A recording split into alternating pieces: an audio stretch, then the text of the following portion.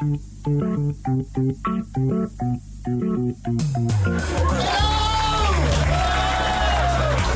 Angel Comedy.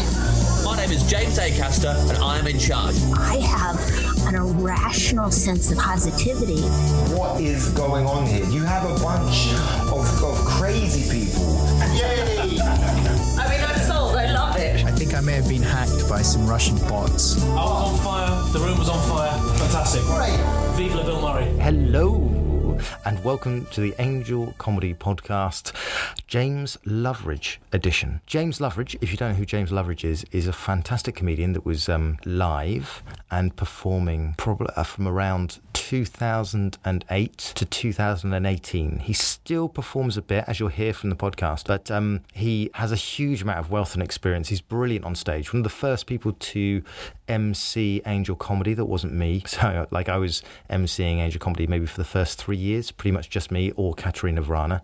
And he was one of the first people that we trusted with the MCing of the night, both him and Masood Milas. We trusted him because he is both proficient, professional, great at what he does, and somebody that's able to play to a crowd of 200 rugby players or 200 hipsters. He's really charming on stage. He also is one of the resident MCs, or was one of the resident MCs for Spank, which is a late night show in Edinburgh, which goes a bit balmy. It's from 1 a.m. till 4 a.m, and he talks about that in this interview. There's some amazing things in this interview, but one of them that I particularly find useful and I think will be supportive for people is the transition of a comedian from knowing that they can do something to choosing to continuing to do that thing.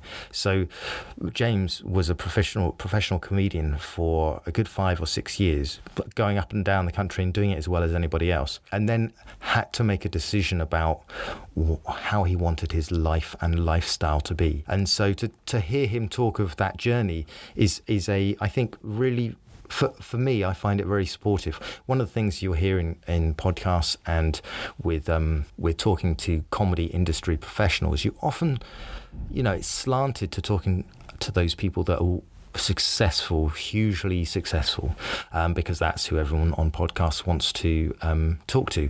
It doesn't necessarily talk to the people that the majority of comedians are, that aren't necessarily on TV or massively successful, but are doing it day in, day out. It's 100%. They have made it as a comedian, and then making it as a comedian is phenomenal. Making it as an artist, getting paid for what you do and love is phenomenal. But then in the day-to-day freelancer lifestyle of living month to month, getting your rent paid and having to sometimes juggle a full-time job or part-time job at the same time, the practical realities of doing that month on month, year on year aren't really spoken about too much. People like to endgame it and talk about how they did it and all of the hard times in the past, but you very rarely talk to somebody that was doing it and actually made a decision on the other side. I love doing this, but the cost to my life were these other things, and so I decided to make a slightly different decision than Ramesh Ranganathan might have made, or Sarah Millican might have done, or just their career took them a different way, their passions took them a different way. And I think there's something incredibly supportive and interesting and insightful about that, to hear somebody that's very good at what they do make slightly different decisions, if only because it supports the fact that there are different ways to doing this as a profession, and there are different routes in and out of the industry. So I mean, I don't want to lead you into what to think about it, and James is really interesting to listen to from lots of perspectives, both as a live performer and the journey that I mentioned there. But I hope you enjoy it, and if you do have any thoughts or feedback around it, or insights from your own journey doing stand-up, or your own thoughts about what a stand-up is, or a performer is meant to think. Some people think a performer is meant to do or die. I think there's a Bill Burr quote of I would live on a mattress for the rest of my life in a squat just to be able to perform comedy. And I think that is a thought that a lot of people have, I'll do it or die. But But I also think there's a practical reality of like, well, it would be nice to have a family, or, you know, after about 10 years living on a mattress in a squat, maybe you might want to make other decisions. But, or you know, you can, that's the other thing, you can be out there knocking it out of the park every single night of the week, but you might not be getting commensurately paid for it, which is, you know, another aspect of it all. Anyway, I hope you enjoyed the chat with James, and I will speak to you at the end of this conversation with the brilliant James Loveridge. James Loveridge, thank you very much for coming on the podcast. How are you doing today? I'm good, thanks, mate. Thanks for having me. Yeah, you're good. You've got your lockdown beard on, just like myself. You've been to Angel Comedy a lot over the years, but from people that might not have seen you there, might not have seen you performing elsewhere, or might not be aware of you, how would you describe your kind of who you are and what you do to people? So, I was a stand-up comedian for 10 years. I did kind of anecdotal, self-deprecating stories. It was just more of an extension of like a larger-than-life version of myself, really, just telling true stories of things that happened to me, and evolved from making people laugh in the pub and in friendship groups and telling like more and more outrageous stories from stupid things that I'd done, and then moved it onto stage. So I did that for 10 years, gigged all over the world, did multiple shows at Edinburgh, got nominated for Best Show one year, but not in the proper awards by the Amuse Moose Awards. But, you know, very few people seem to know difference, so I just say Best Show. I need to turn off my notifications so that doesn't happen. And then... That was the Amuse Moose, that was Hills Jago saying, excuse me, I think you'll find it is a proper... Yeah. I did and I also hosted a late night show Spank for 6 years, which was fantastic experience. And yes, I did that for 10 years. I also hosted a lot of live interactive kind of game show things, and which end up being quite a lot of kind of corporate based stuff, musical bingo and gospelokey, and a lot of stuff with a company called It's Unknown. And now I'm director of entertainment at a digital agency called Little Dot Studios, where I've been for the last 8 or 9 years, which is a career I ran in parallel to being stand-up, which kind of in recent years has come full circle, and I'm working very closely with a lot of the kind of biggest UK comedians, so running social video accounts for Michael McIntyre, Jimmy Carr, and a whole plethora of about 15 or 16 kind of big UK stadium fillers. Yeah, so that's like a whole. In some ways, it's interesting. Well, in a lot of ways, it's interesting because you've gone professional at making comedy, and for, you know, not just making it, but facilitating it and being around like that. One of the reasons why I think it's really interesting to talk to you is that kind of, you know, a lot of the people that you're working with in your inverted commas day job right now, and let's face it, anybody that's getting paid for stand-up is their day job, which it's been your day job as well. But you'll be working with, I don't know, whoever, Jamali Maddox or Dane Baptiste, or I don't know, Harriet Kelmsley, or whoever else is coming in, and they know you from the circuit primarily, and they're like, "Oh, James, what are you doing here?" It's like, "Oh, well, I'm running a comedy YouTube channel. I'm you know, a massive one, Little Dot, that works with Amazon and you know, huge. I'm using Amazon because it's the only one I can remember, but there's loads of other Universal. Is it? We run in the entertainment department, which I kind of oversee. We're working with like NBC Universal, Sony. We run the Graham Norton Show channel, all of Gordon Ramsay's channels. Work with Hot Sauce, so the Jonathan Ross Show, and Open Mic. So a plethora of like The Last Leg and things like that. So it's a whole gamut of comedy, as well as broadcasters, sort of Viacom, CBS, Comedy Central, and we work with Amazon Prime and Netflix, and it's a mammoth kind of department covering quite a lot of kind of key entertainment brands. But I've always had a love for comedy, especially stand-up, and been really fortunate in the last couple of years to capitalize on my friendship group and my network and people that I've worked with over the last 10 years to then kind of help utilize that to help them build online as well. So it is a strange time when you have a meeting with a comic and they don't know it's going to be you there. I got a call from Sindhu V, and she was like, I saw your name, and I was like, this isn't like my James, is it?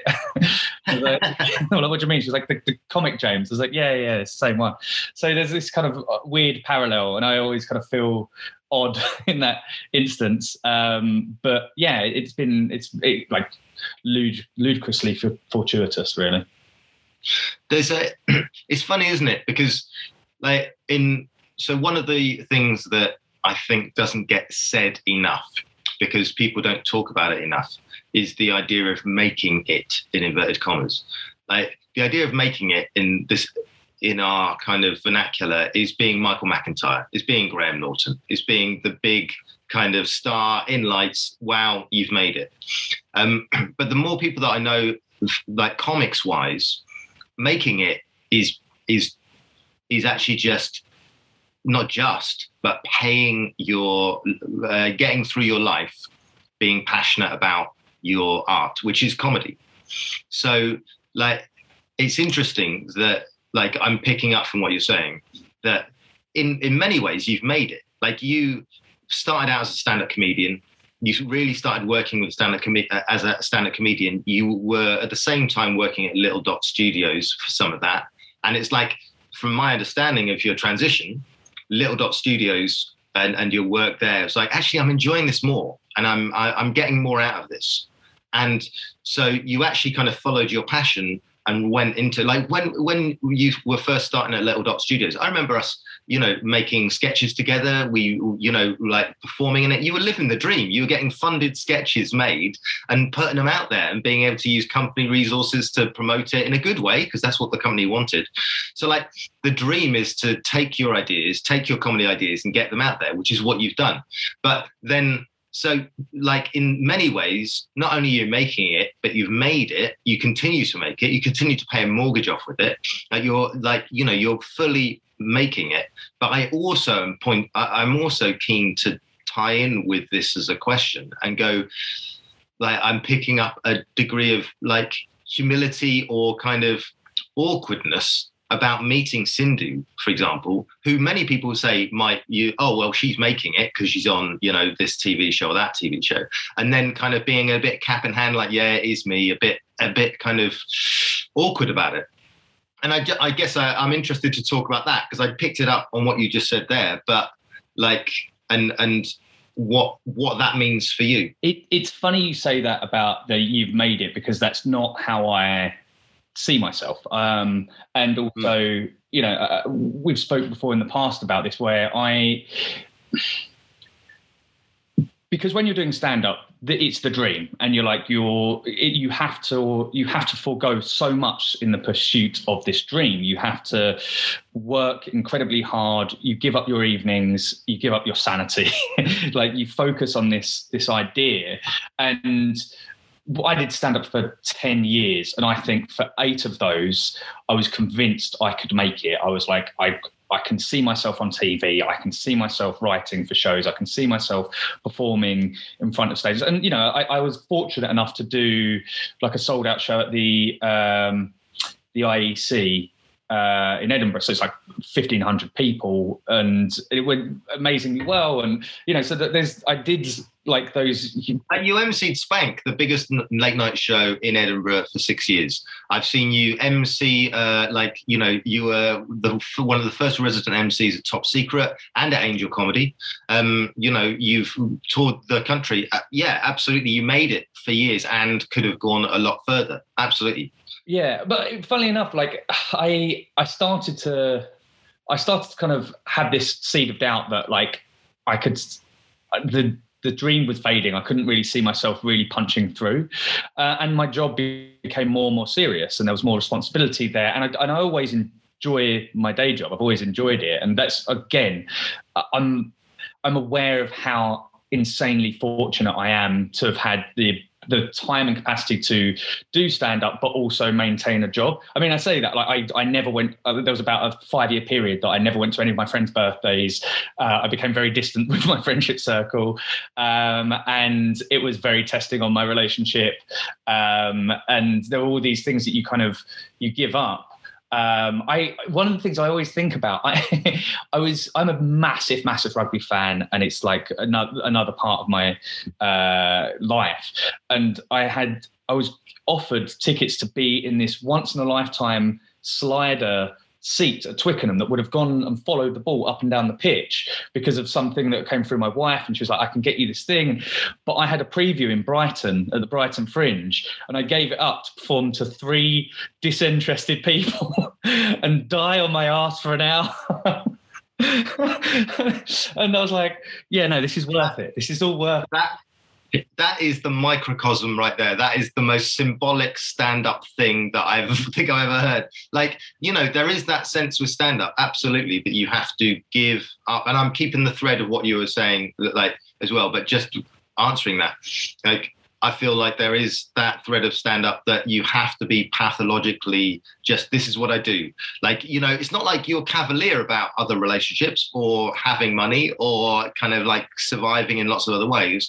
But you have to be single-minded because it is very tough to do. Like Bill Burr, there's a great quote from Bill Burr where he goes, well, listen, I carried on doing stand-up because, it was not pleasant, but I was willing to be a 55-year-old living on a mattress in a friend's spare room in order to become a stand-up. And you do need to have that kind of level of pathological need or pathological focus, however you want to say it. It's quite funny that Bill Burr quote comes up a lot, and I see people like comics put it on their Facebook wall and be like, you know what, I'd rather be a 30-something living on a mattress, chasing the dream, than being miserable in a massive bed next to a wife I don't love. And I always read that and I'm like, there is a middle ground, guys. It's not that binary. You don't have to marry someone you hate because you've stopped comedy. You can have a happy life. Yeah. I just find that so funny because I'd convinced myself of that. And there is elements of it. Yes, you have to sacrifice so much, but you don't have, the alternative isn't misery. It isn't like gold-plated handcuffs, like not doing comedy. This idea, and I really struggled with it. And I've said it to you before, like when I properly quit stand-up, and my last ever gig was Angel Comedy. I made a point. I want to go out on something that makes me feel warm and fuzzy. And I even did a new joke for the first time, and it landed. And I was like, I got that thrill of a new bit working.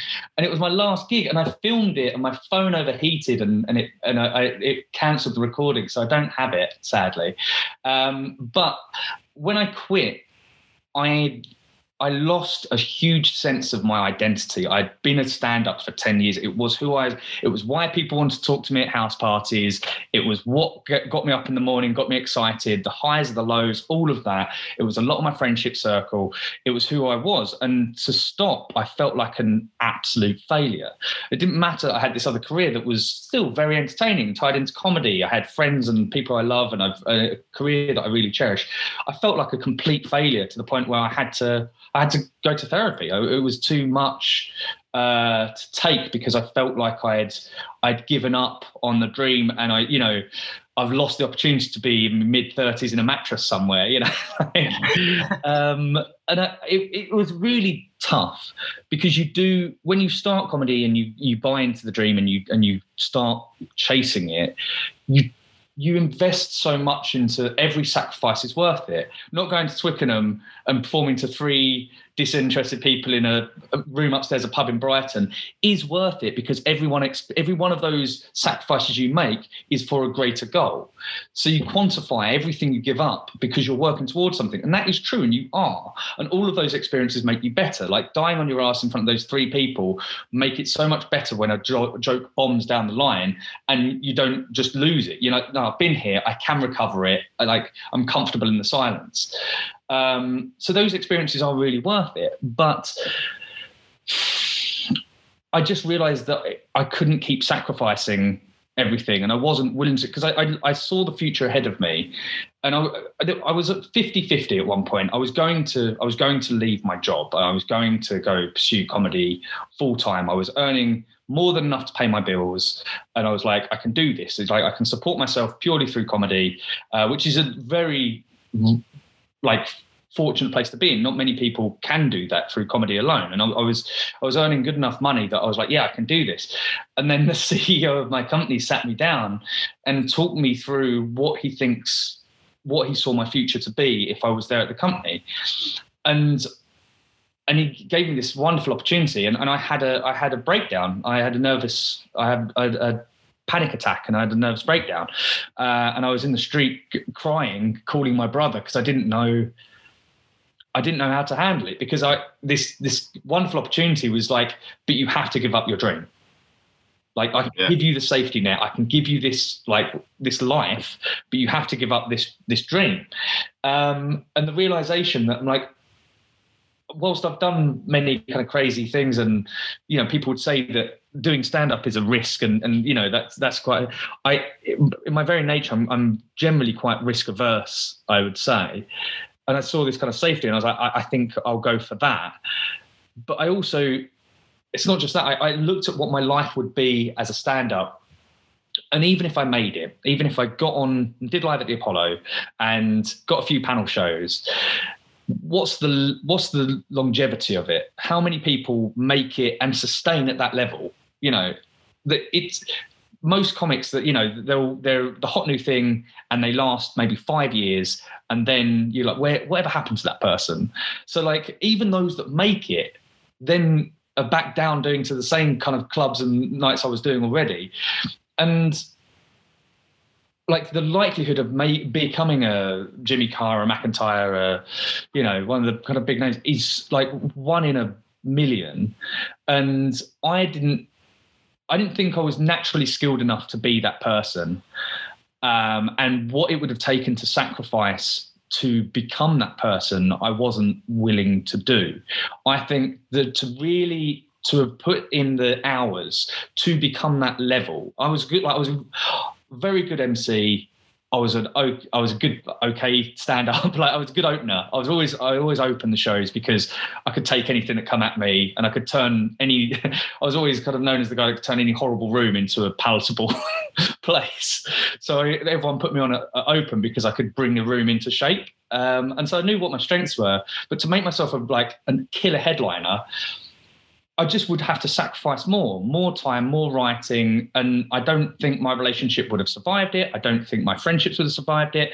It would have damaged more like issues with my family. And I wasn't willing to give all that up for what was a very, very slim chance of real success. Again, I had the luxury of this safety net, but I say the safety net, it was a career that I've been working on for like equal 10 years. I'd worked. It was a safety net that you'd worked, fucking hard at. I saw it. You were working a full daytime job that took a lot out of you, and then you'd be on your Brompton bike and cycling to, like, you turn up with this kind of look in your eyes of just like, I've just had a full day, but I'm ready. And you'd be there, and then you'd head off, and I'd be like, I hope James is going to be all right, because he's like, I know that he's been out like 4 times tonight, this week, and yeah. Absolutely.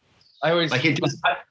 It's interesting though, because like there's an element in in the way that you're talking about it is that you're almost not apologizing for not chasing after the dream, or as you put it, the dream. But it's interesting because I think there's more kind of power in the decision that you made in certain ways, in the sense of there's a few things that come in. Firstly, sunk cost is real. Like in terms of a human bias the way that we perceive the world, like it's like waiting at a bus stop. Once you're 5 minutes waiting at that bus stop, you're not leaving, are you? You're staying there because you've sunken 5 minutes into the bus stop. And that's what a career is a lot of time. And knowing the fact of, you know what, I'm gonna kind of, instead of waiting at this bus stop like a fucking lemon, I'm gonna walk, or I'm gonna kind of make it in a different way. I'm going to get where I need to get. It's like there's this idea that one, like, stand-up it's so visually compelling the end result of being Michael McIntyre, or because people become these kind of icons, mythic icons, that you kind of have a kind of nebulous emotional sense of what making it is. But the fact of the matter is that every single person has a different career. Like no one will ever be Eddie Izzard other than Eddie Izzard. Nobody will ever be Stuart Lee other than Stuart Lee. And so you're actually working towards a fictionalized like version of success for yourself, and you don't know what those paths will be, and you don't know what the future is. You're like, we're all working towards, you know, our own kind of idea of what is success for us. And it feels like, so your decision feels a bit more empowered in the sense of like you being for me, you sitting on the curb in tears is a sign of how much both things meant to you, not how, like, it's not ripping your dream away. It's giving you two kind of parallel dreams that you're having to make a really difficult decision for, that the sacrifice either way is going to be large. And maybe there was an element of, I've experienced both for 8 years, and the life that I prefer isn't the stand-up life, because the stand-up life is not only way more risk, you know, and everybody loves the story of the high-risk person, the guy that jumps off a cliff and lands on a bed of grass and just like, wow, that's amazing, you know.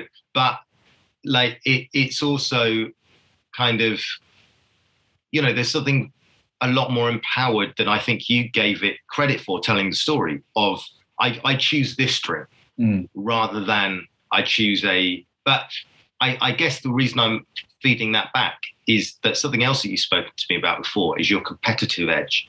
And like one of the things that is most difficult to give up if you've got a competitive edge is the idea of winning at stand-up, or winning and actually going, I'm better than that person and I should be that person. So that it stings. Giving up also stings in that kind of way.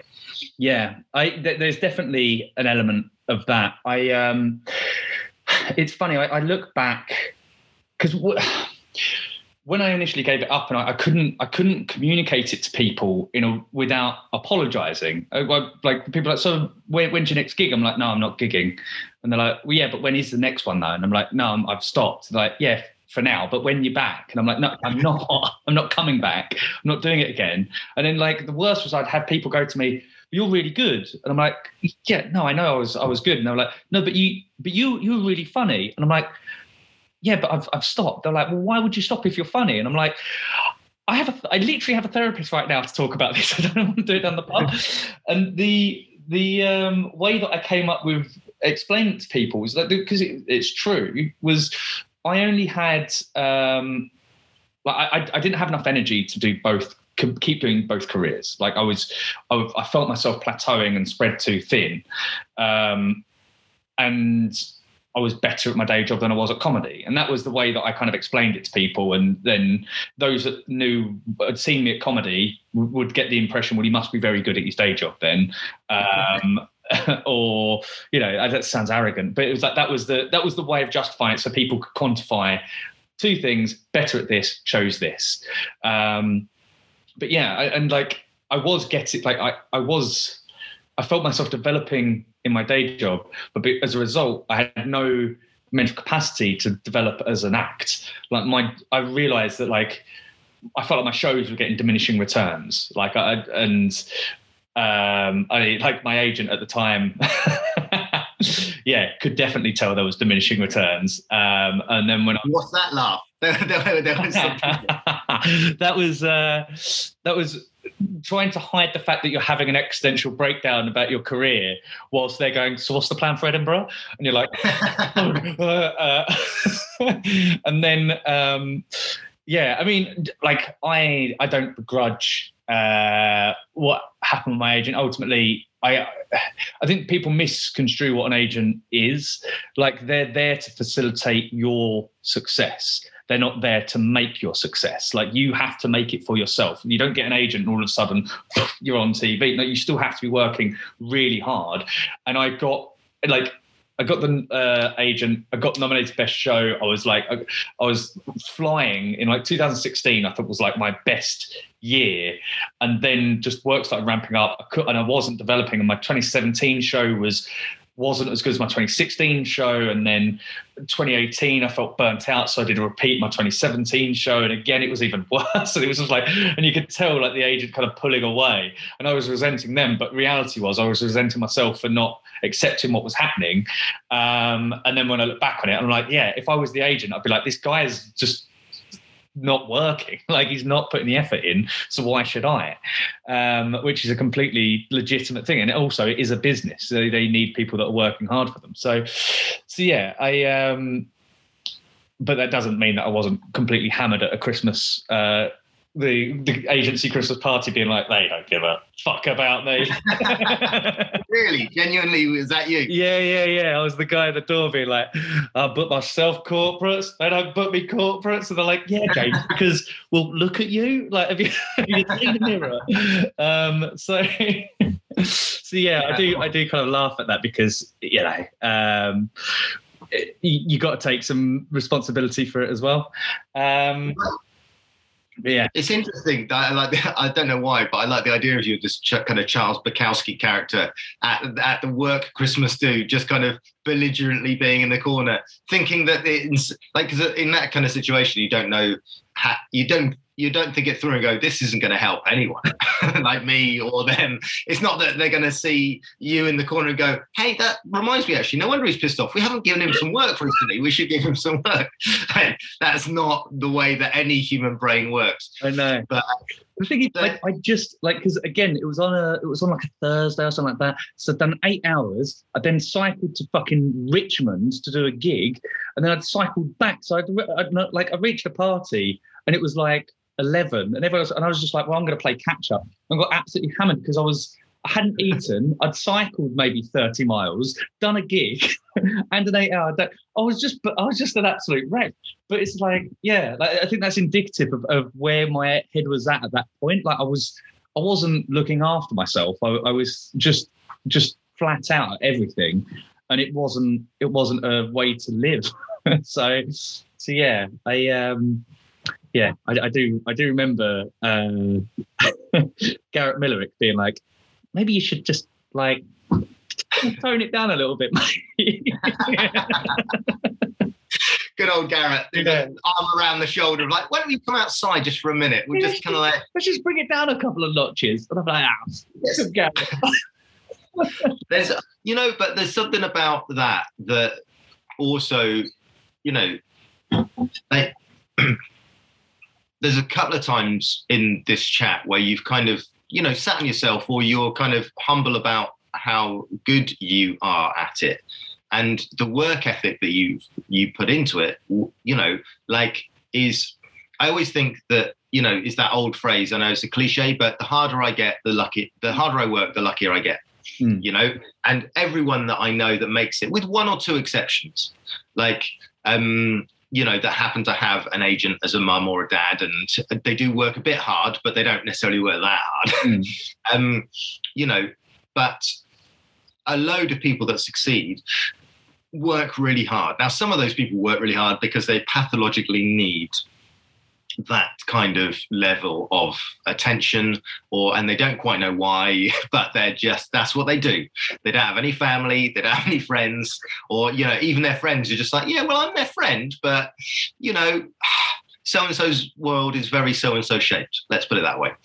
And I'm saying that deliberately, not naming names, because nobody's a 2D representation, but like your work ethic at doing those, doing a full day job and cycling off, and like that wears you down over time.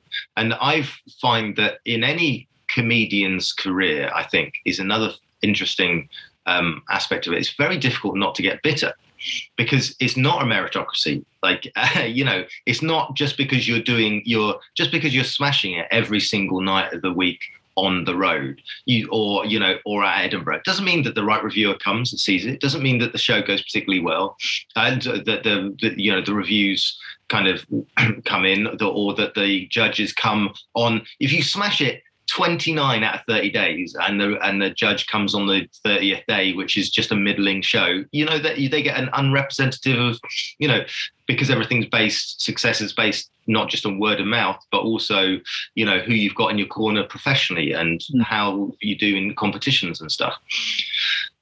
You know, that perception is real. So it's not a meritocracy, however hard you work. Yeah. And it's funny. Sorry, I was just going to say that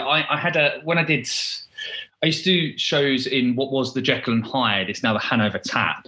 In Edinburgh. This is in Edinburgh, your Edinburgh event. And I could fill that room. Like I would fly for 3 hours a day, and I would get that room full. And I made very good money in Edinburgh. Like everyone would tell me about how Edinburgh is this money pit. And I bought my wife's engagement ring off of my 2015 run. Like I made 2016 run. So I was really good at that.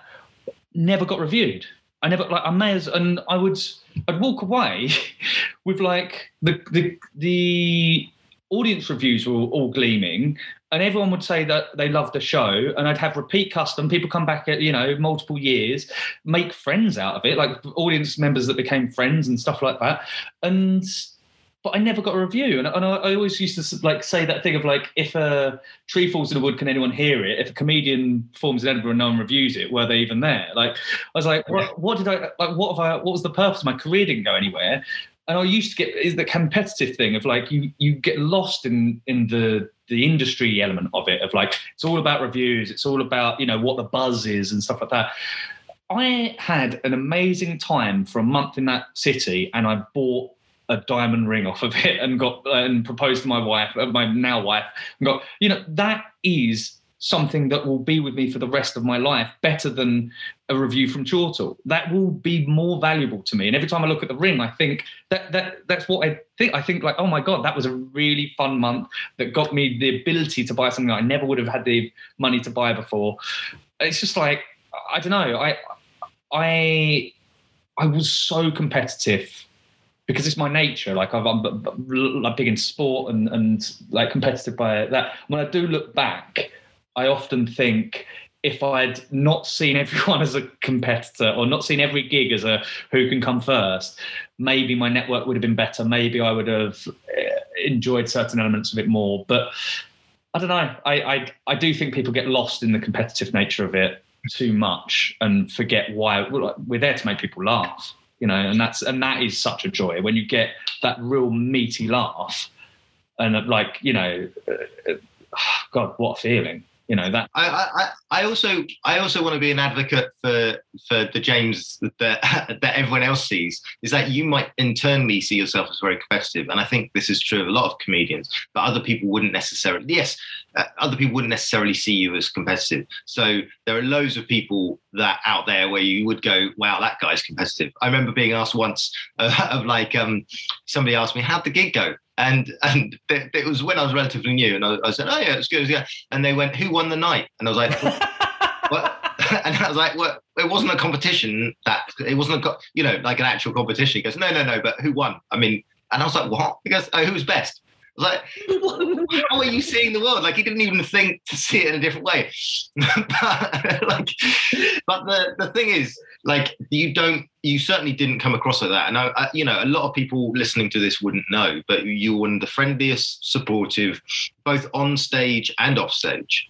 So like internally, that feeling of competitiveness was an internal regard, rather than it was, you know, the same part of you that, for me, the same part of you that almost says, hands up, I was really competitive and it made my life a misery.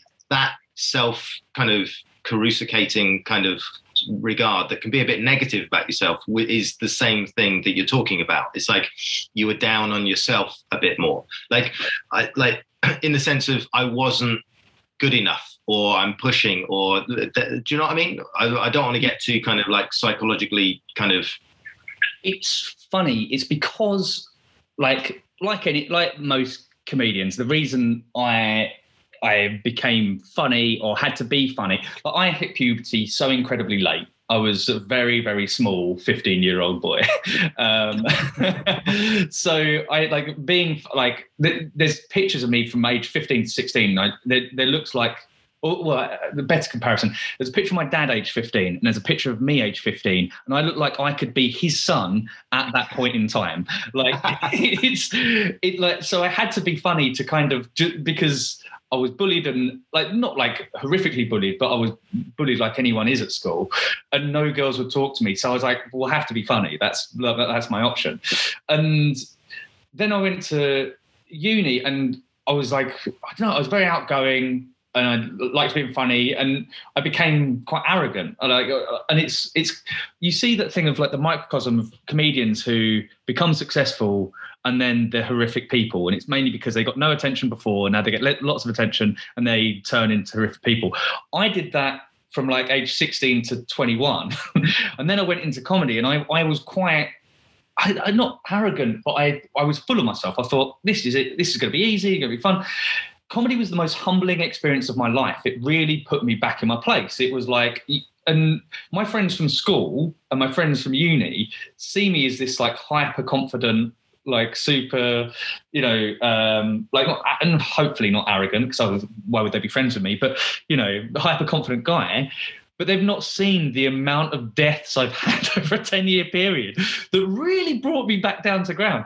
And yeah, like the highs are great and you're flying, but I still remember the King's Lynn 2014, my 20 minutes of, you know what, Barry, I blame you because I did 3 nights at Angel in a row and they were so nice that I thought I am so on fire right now that nothing can touch me. And I went up to King's Lynn and I ate shit for 20 minutes. At the 15-minute mark, I thought, I'm going to pull up, I'm just going to bail early. And I got and I thought, oh, they're turning. I'm going to stick it out for the rest of this 20.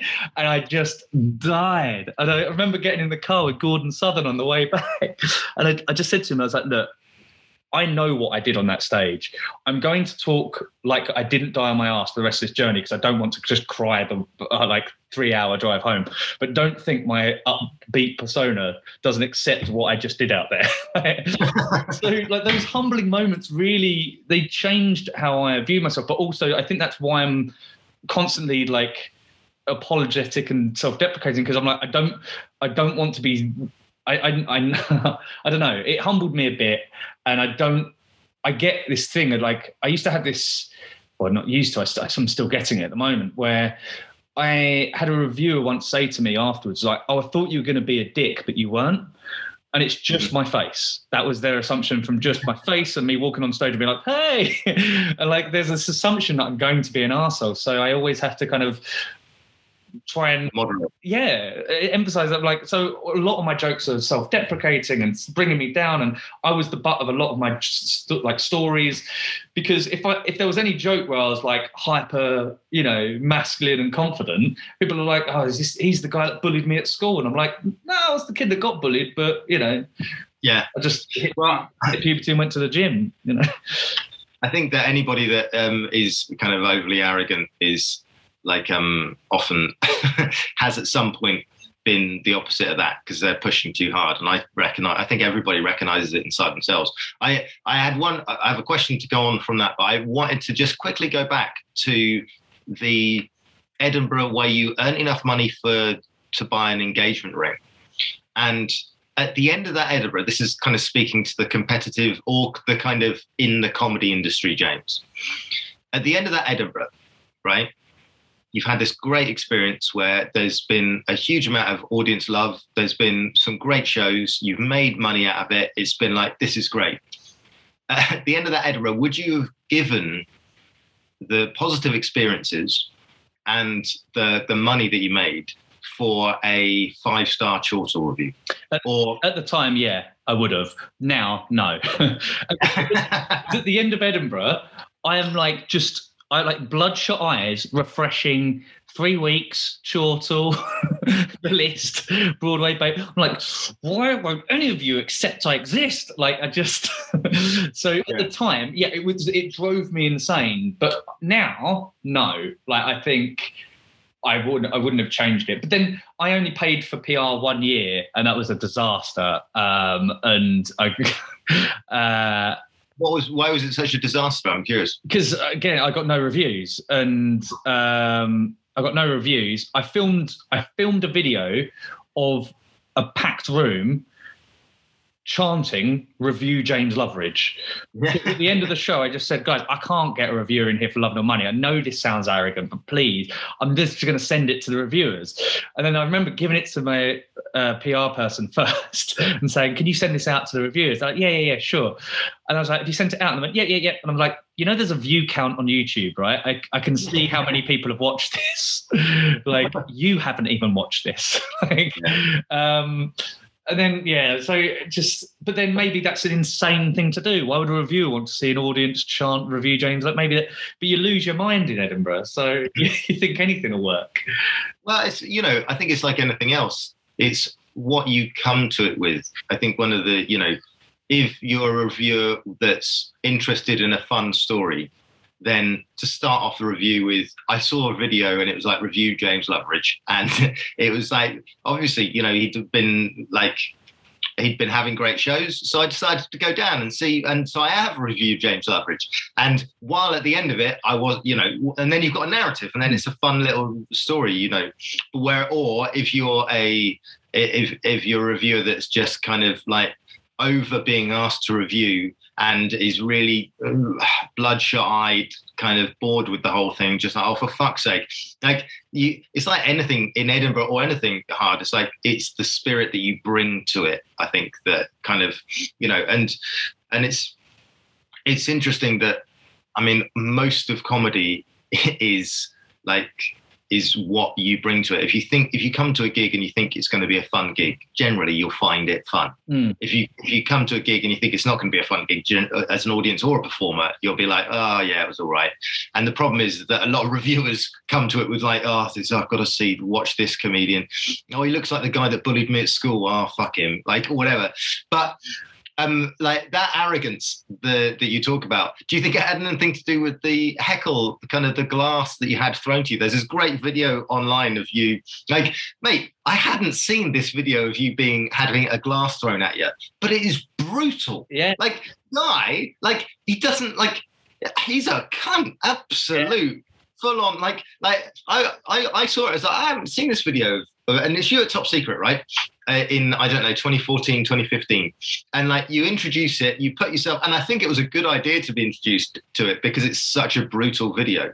But the footage shows this guy like with speed, like you're not even that nasty to him, whatever, but with speed and a casualness that is terrifying, pick up a glass and throw it at you with speed, like a metal, not metal glass, sorry, a heavy, proper glass.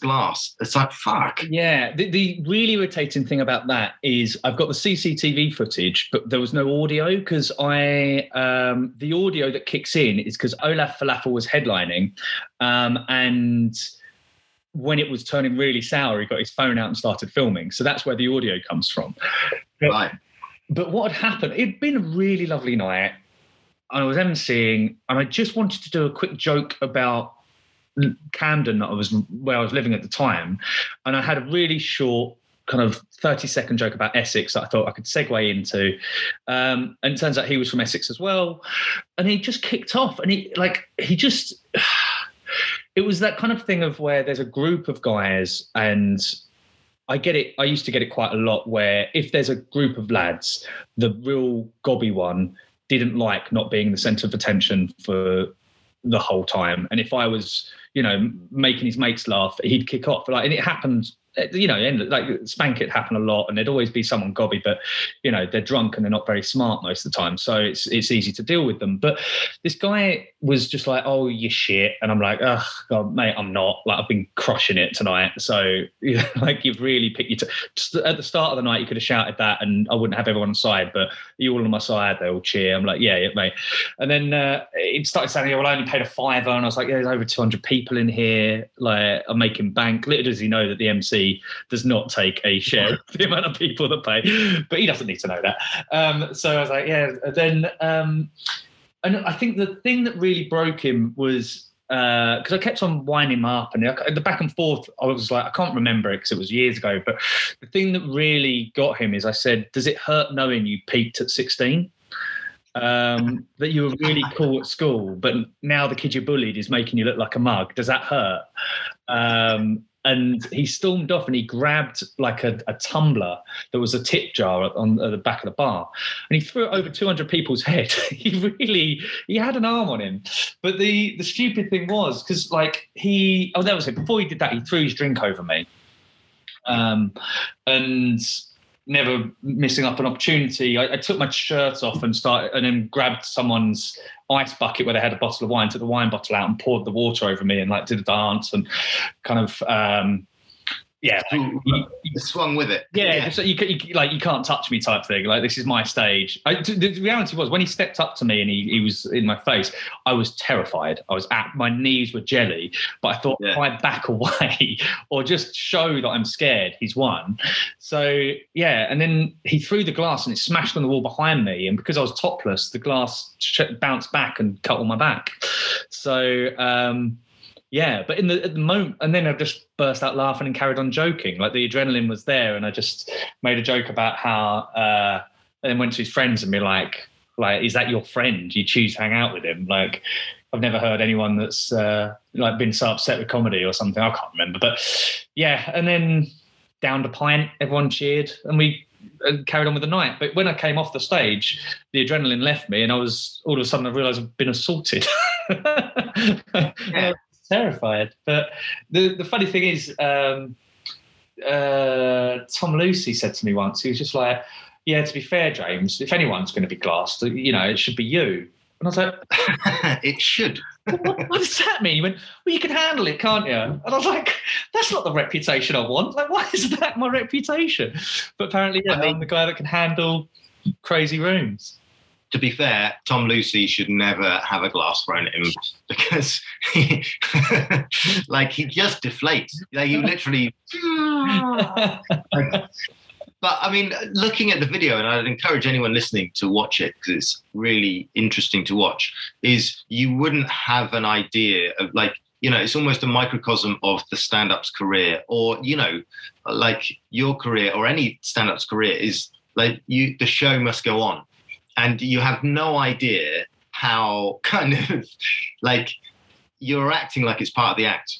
Absolutely, fundamentally, bulletproofly confident of just like, you wouldn't know that it's actually an audience member that points out that your back is bleeding. Yeah. Because you're too busy dancing and going, looks like your aim isn't as good as, like, you're literally kind of being, and obviously funny lines, but at the same time, goading the guy that just threw not just a pint glass, but one of those fucking edgy tumblers that are really heavy. Thick. It was thick glass. Yeah, precisely. Like, but it's really interesting to watch, and it is very you in terms of the way that you swing with the kind of swing with the incident, and roll with the punches, literally rolling with the punches. But it does feel like there's something kind of symbolic about a stand-up's career, in the sense of, like, I mean, one of the things that probably prepped you for that is doing Spank. Because, like, some of the stories, like, I remember I filled in for you a couple of times at Spank. I think, like, doing the whole run is a bit too much, and I think I did a few. But the night that I did it was, like, the night that I remember particularly when I did it was watching, because everybody's just absolutely fucked. It's 2 a.m. Like, often it's load of kind of, like, at 2 a.m, who you're going to get is mostly 18 to 21-year-olds, because there's a student discount anyway, or whatever.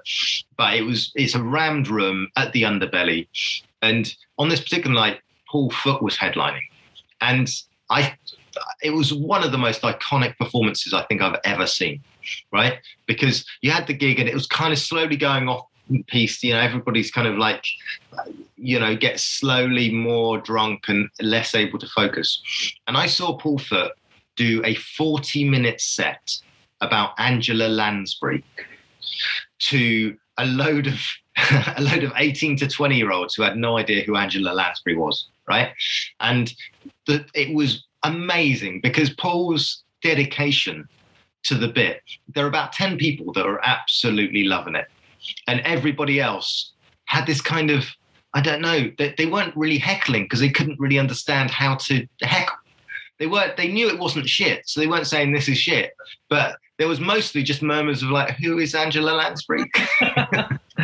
I guarantee when you said that to me, I guarantee all that's happening at the side of the stage is Corey and James, the producers, being like, it's a 20-minute booking. He's doing 40. Yeah. Like, we want to go home.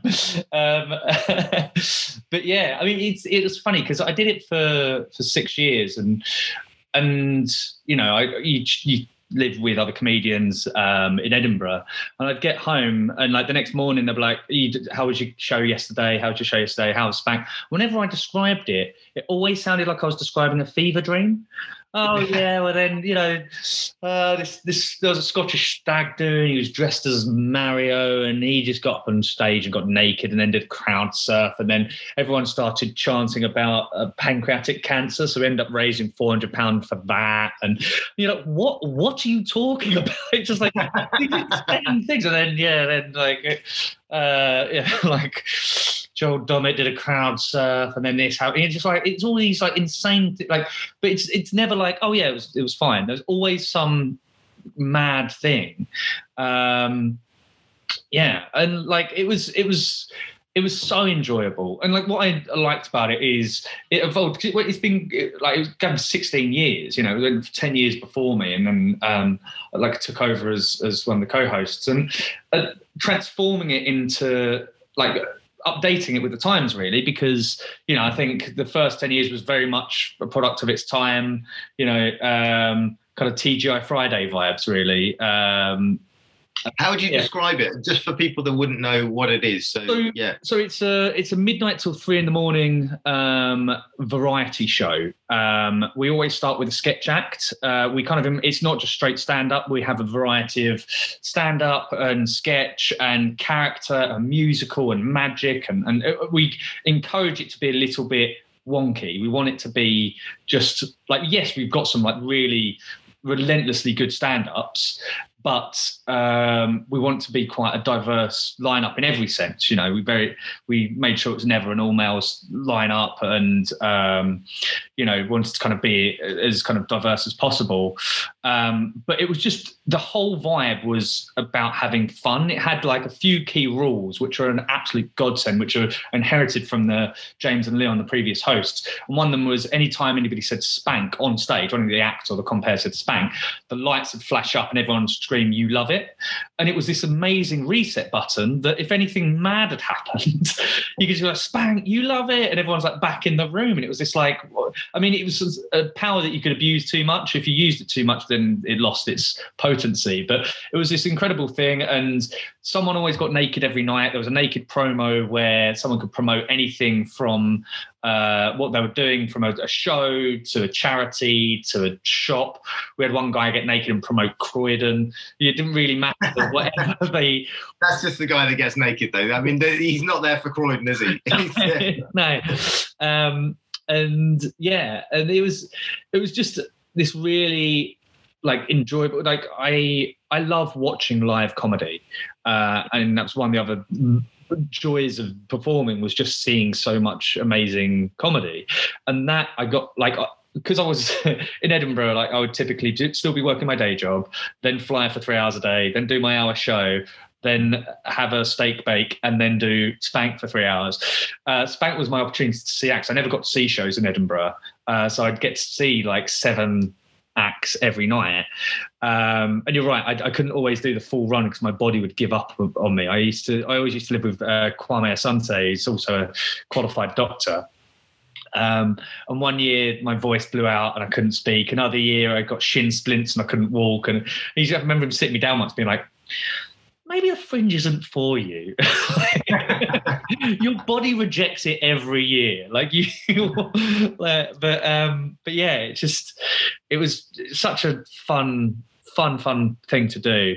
And we had like a real kind of cult atmosphere. But what was important is it was like whatever happened on stage, like we backed. So if an act died on the rush, it wasn't about throwing anyone under the bus, you know. And I remember we had, what was his name? He supports Bill Burr on tour a lot. Joe, he's in Breaking Bad. I can't remember. Anyway, Joe something. Just had an awful gig. Just had an awful gig, and people tried to boo, and he just like all kicked off. But then I remember just going out and like absolutely chastising the audience, being like, "This is our stage. These are our acts. We back them 100%. And if you're not enjoying it, that's perfectly fine. But you do not shout our acts." Anyway, so if you'd like to see Joe's show, it is on at 5.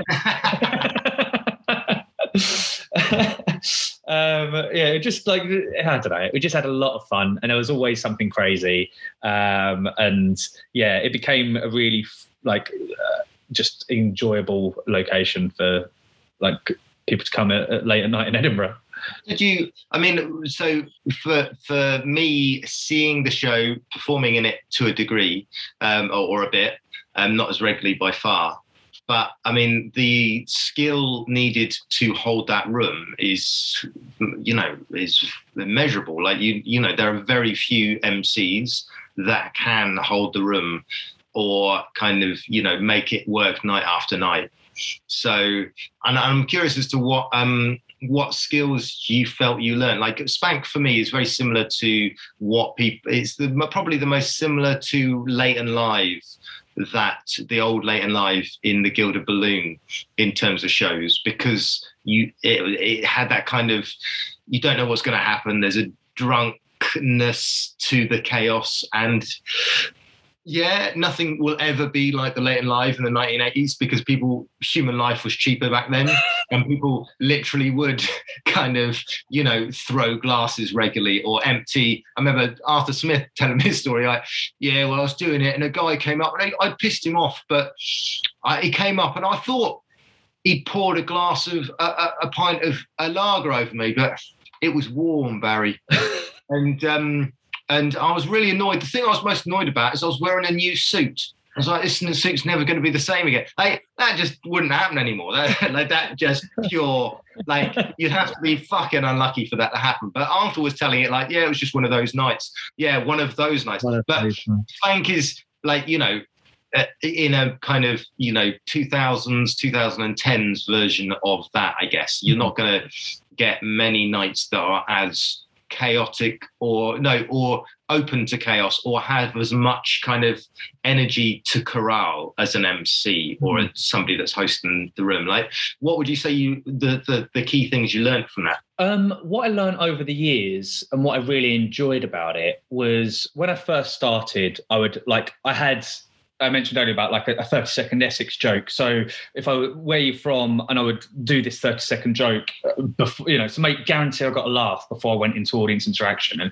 And I'd talk to couples, it was just a lead in so I could tell a couple's joke and stuff like that.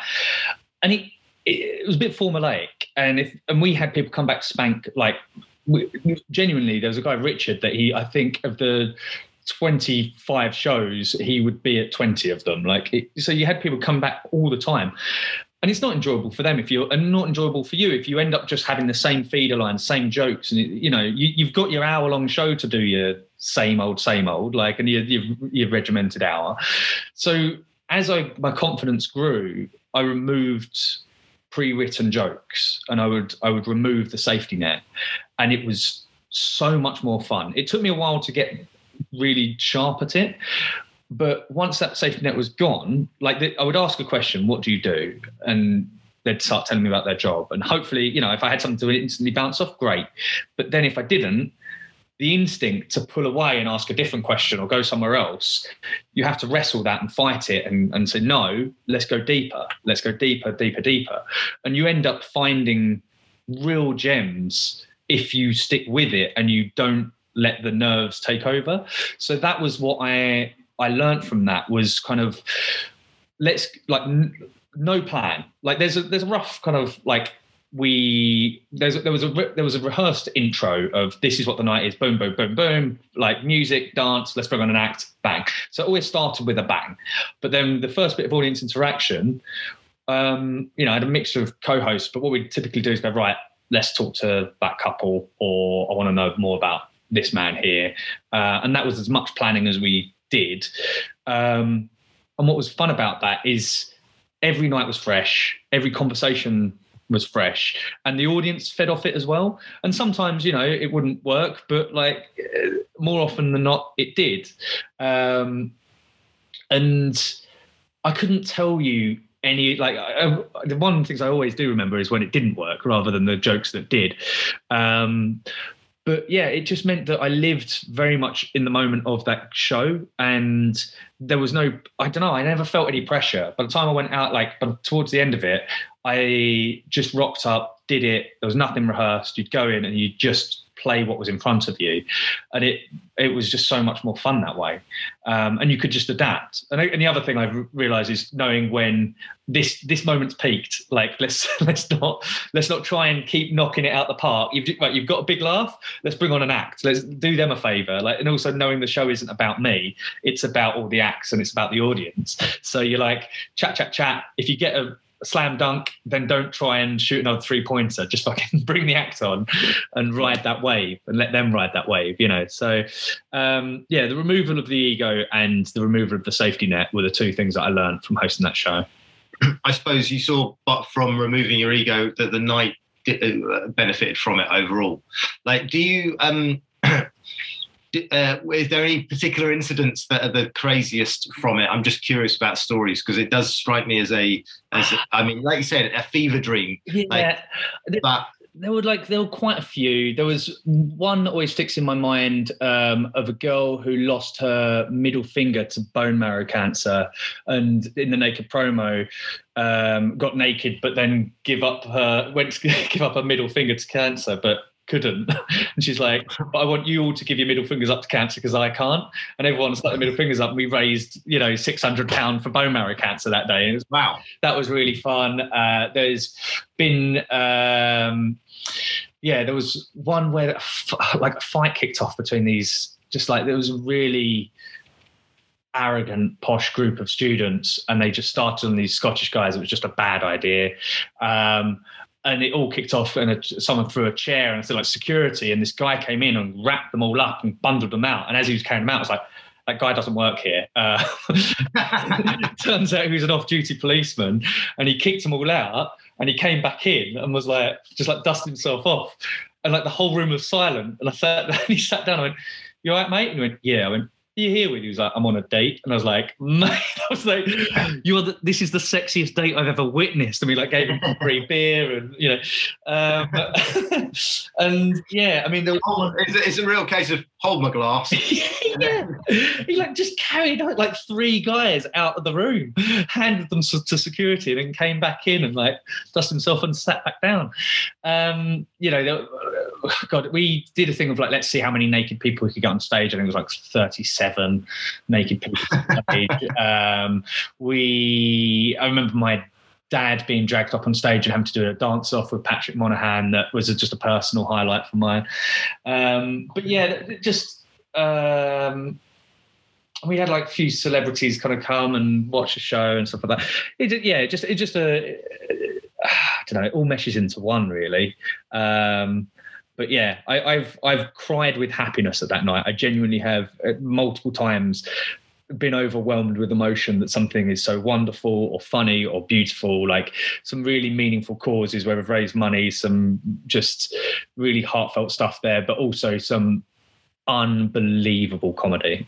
So yeah, who stands out as being able to kind of really light up that room, or not necessarily regularly, but just who lit up that room memorably for you? I always loved having John Hastings on, Desiree Birch.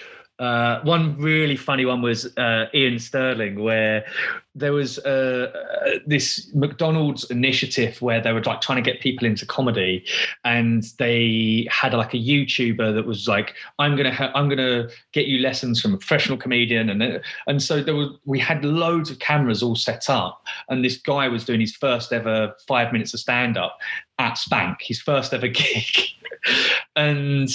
In the old days, I think we would have made it difficult for him. But I was like, no, let's try and make this nice.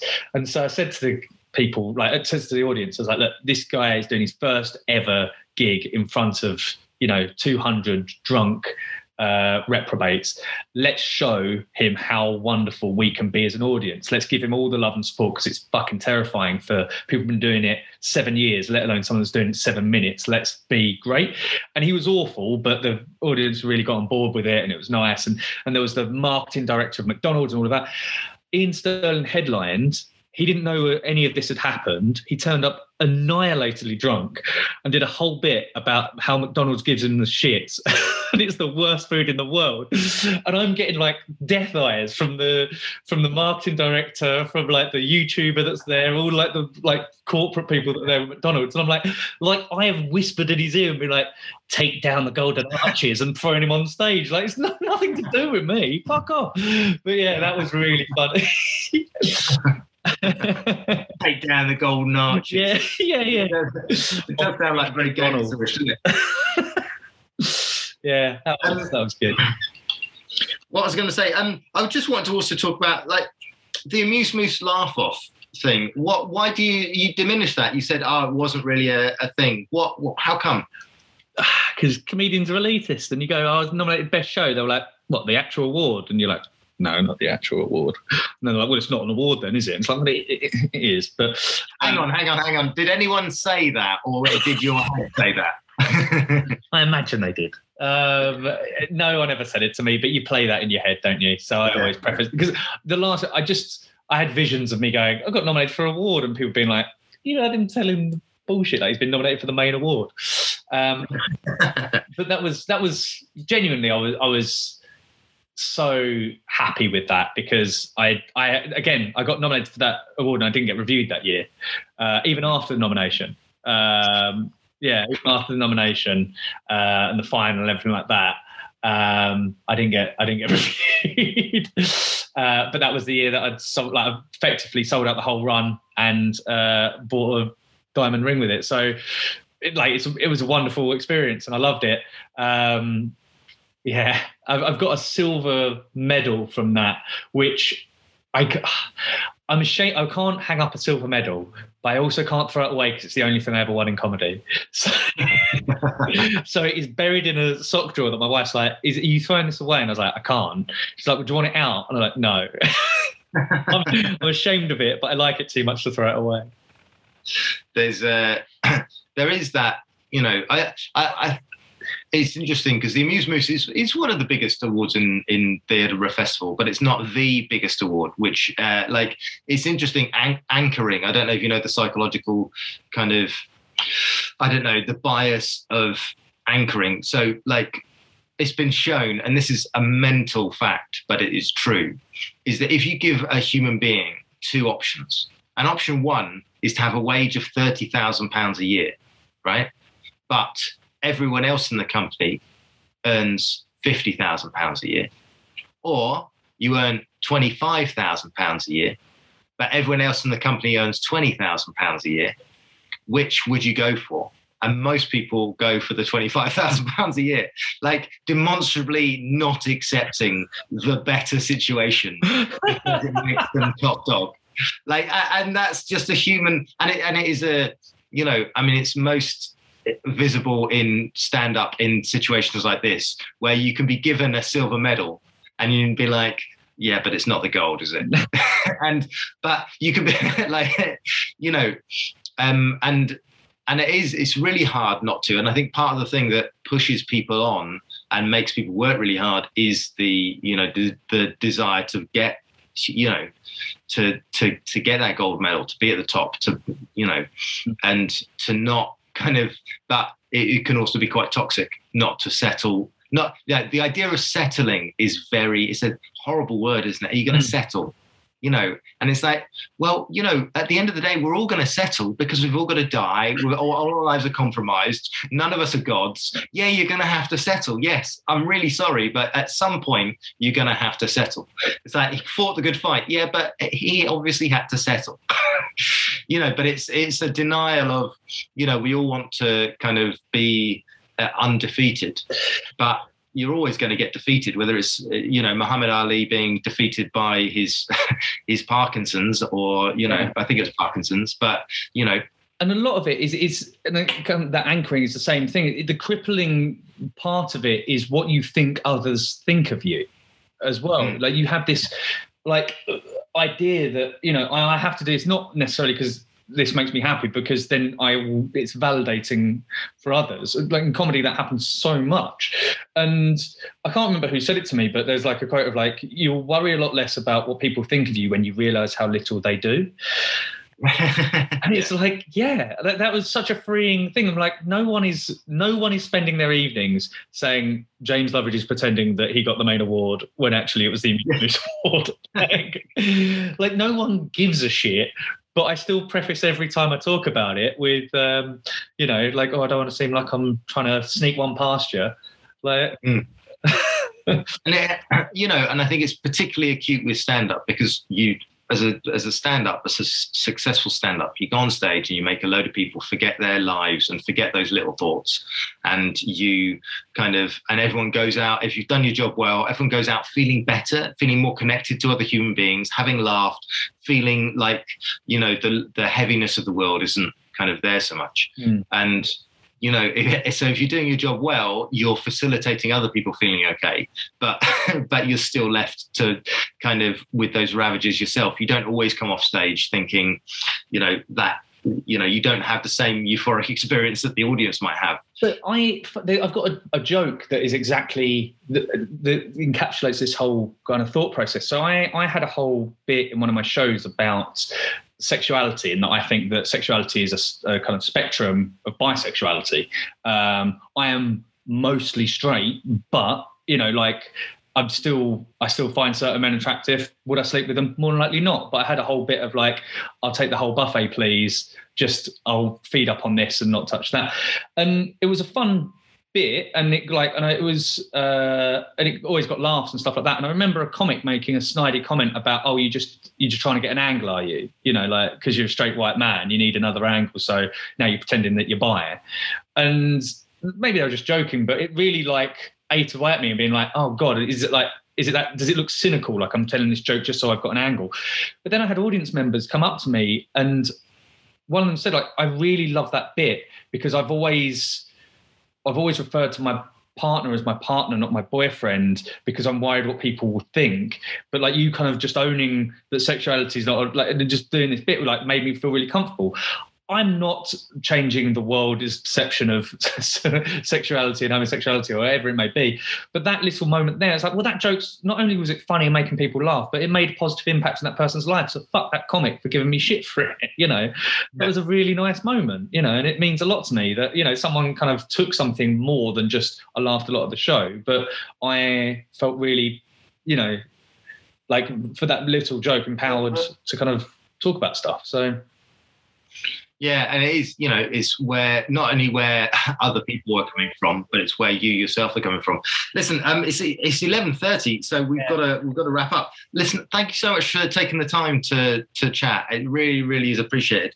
There's a load of other questions that I want to ask you, including there's a James Loveridge rugby player, right? There is a James Loveridge rugby player who played for New Zealand. Halfback. You play rugby. It was really confusing Googling you for researching this. It's like, James, I knew you were kind of a high achieving kind of like, you didn't have a rugby career on the side as well. Yeah, in the 70s for New Zealand. Yeah. No, there's a guy that's a Welsh rugby player now, plays for Swansea. And footballer. Yeah. Footballer. All right, fair enough. He had a rugby career and a football career as well. And I always wanted him to break his legs because he was coming above me in Google search. For the worse his career did, the better my SEO was. That's a very comedian's response to it. Come on, I just want to own this part of the world, just my own SEO. Can I own my own name? What about that? James, thanks so much. I'll speak to you soon. Yeah, thanks, Barry. It's been an absolute pleasure. That was the debonair Mr. James Loveridge. I don't know why I said debonair, but that was Mr. James Loveridge. Seek him out. He still does a bit of performing here and there. He does comedy bingo, as you will have heard from the interview, and a musical bingo. Sorry, not comedy bingo, musical bingo. And he's out and about doing stuff. And obviously he works for Dead Parrot and Little Dot Studios, which you can see him producing things in there. It's fascinating to hear somebody talk from that side of the comedy industry as well, like, managing a YouTube channel and managing things as a producer. I didn't have an idea of what I was going to say after that, other than thanks very much for listening, and support us on Patreon if you can, or give us a like. I hope you're enjoying these podcasts as they come out, and there's enough kind of difference to them to podcasts that you might have heard. As I've said before, Angel Comedy is meant to be a community organisation of comedians, and so part of the ethos of these podcasts is to kind of give people a bit of insight from lots of different perspectives in the comedy industry. And hopefully these kind of interviews with like James do kind of, give a bit of archaeology around the edges of the hows of people, how they do it, and just not just the whys of people doing it, which is often what other podcasts kind of focus on, or personal biography, which is what we will also do, as you can tell. So I've been Barry Ferns, and I will speak to you again on the other side of the next podcast. Thank you very much for listening. Goodbye, everyone. Everyone. Literally everyone. Goodbye, everyone. You're still listening. I did say goodbye once. I think I'll edit this out. Actually, I'll let Christian, the editor, decide whether we edit this out or not. There's a good chance that he might not, and he just lands me in it because he's continuing to not press the stop record button right now, but he's shaking his head, knowing that he has the power to do that. All right. Bye, everyone.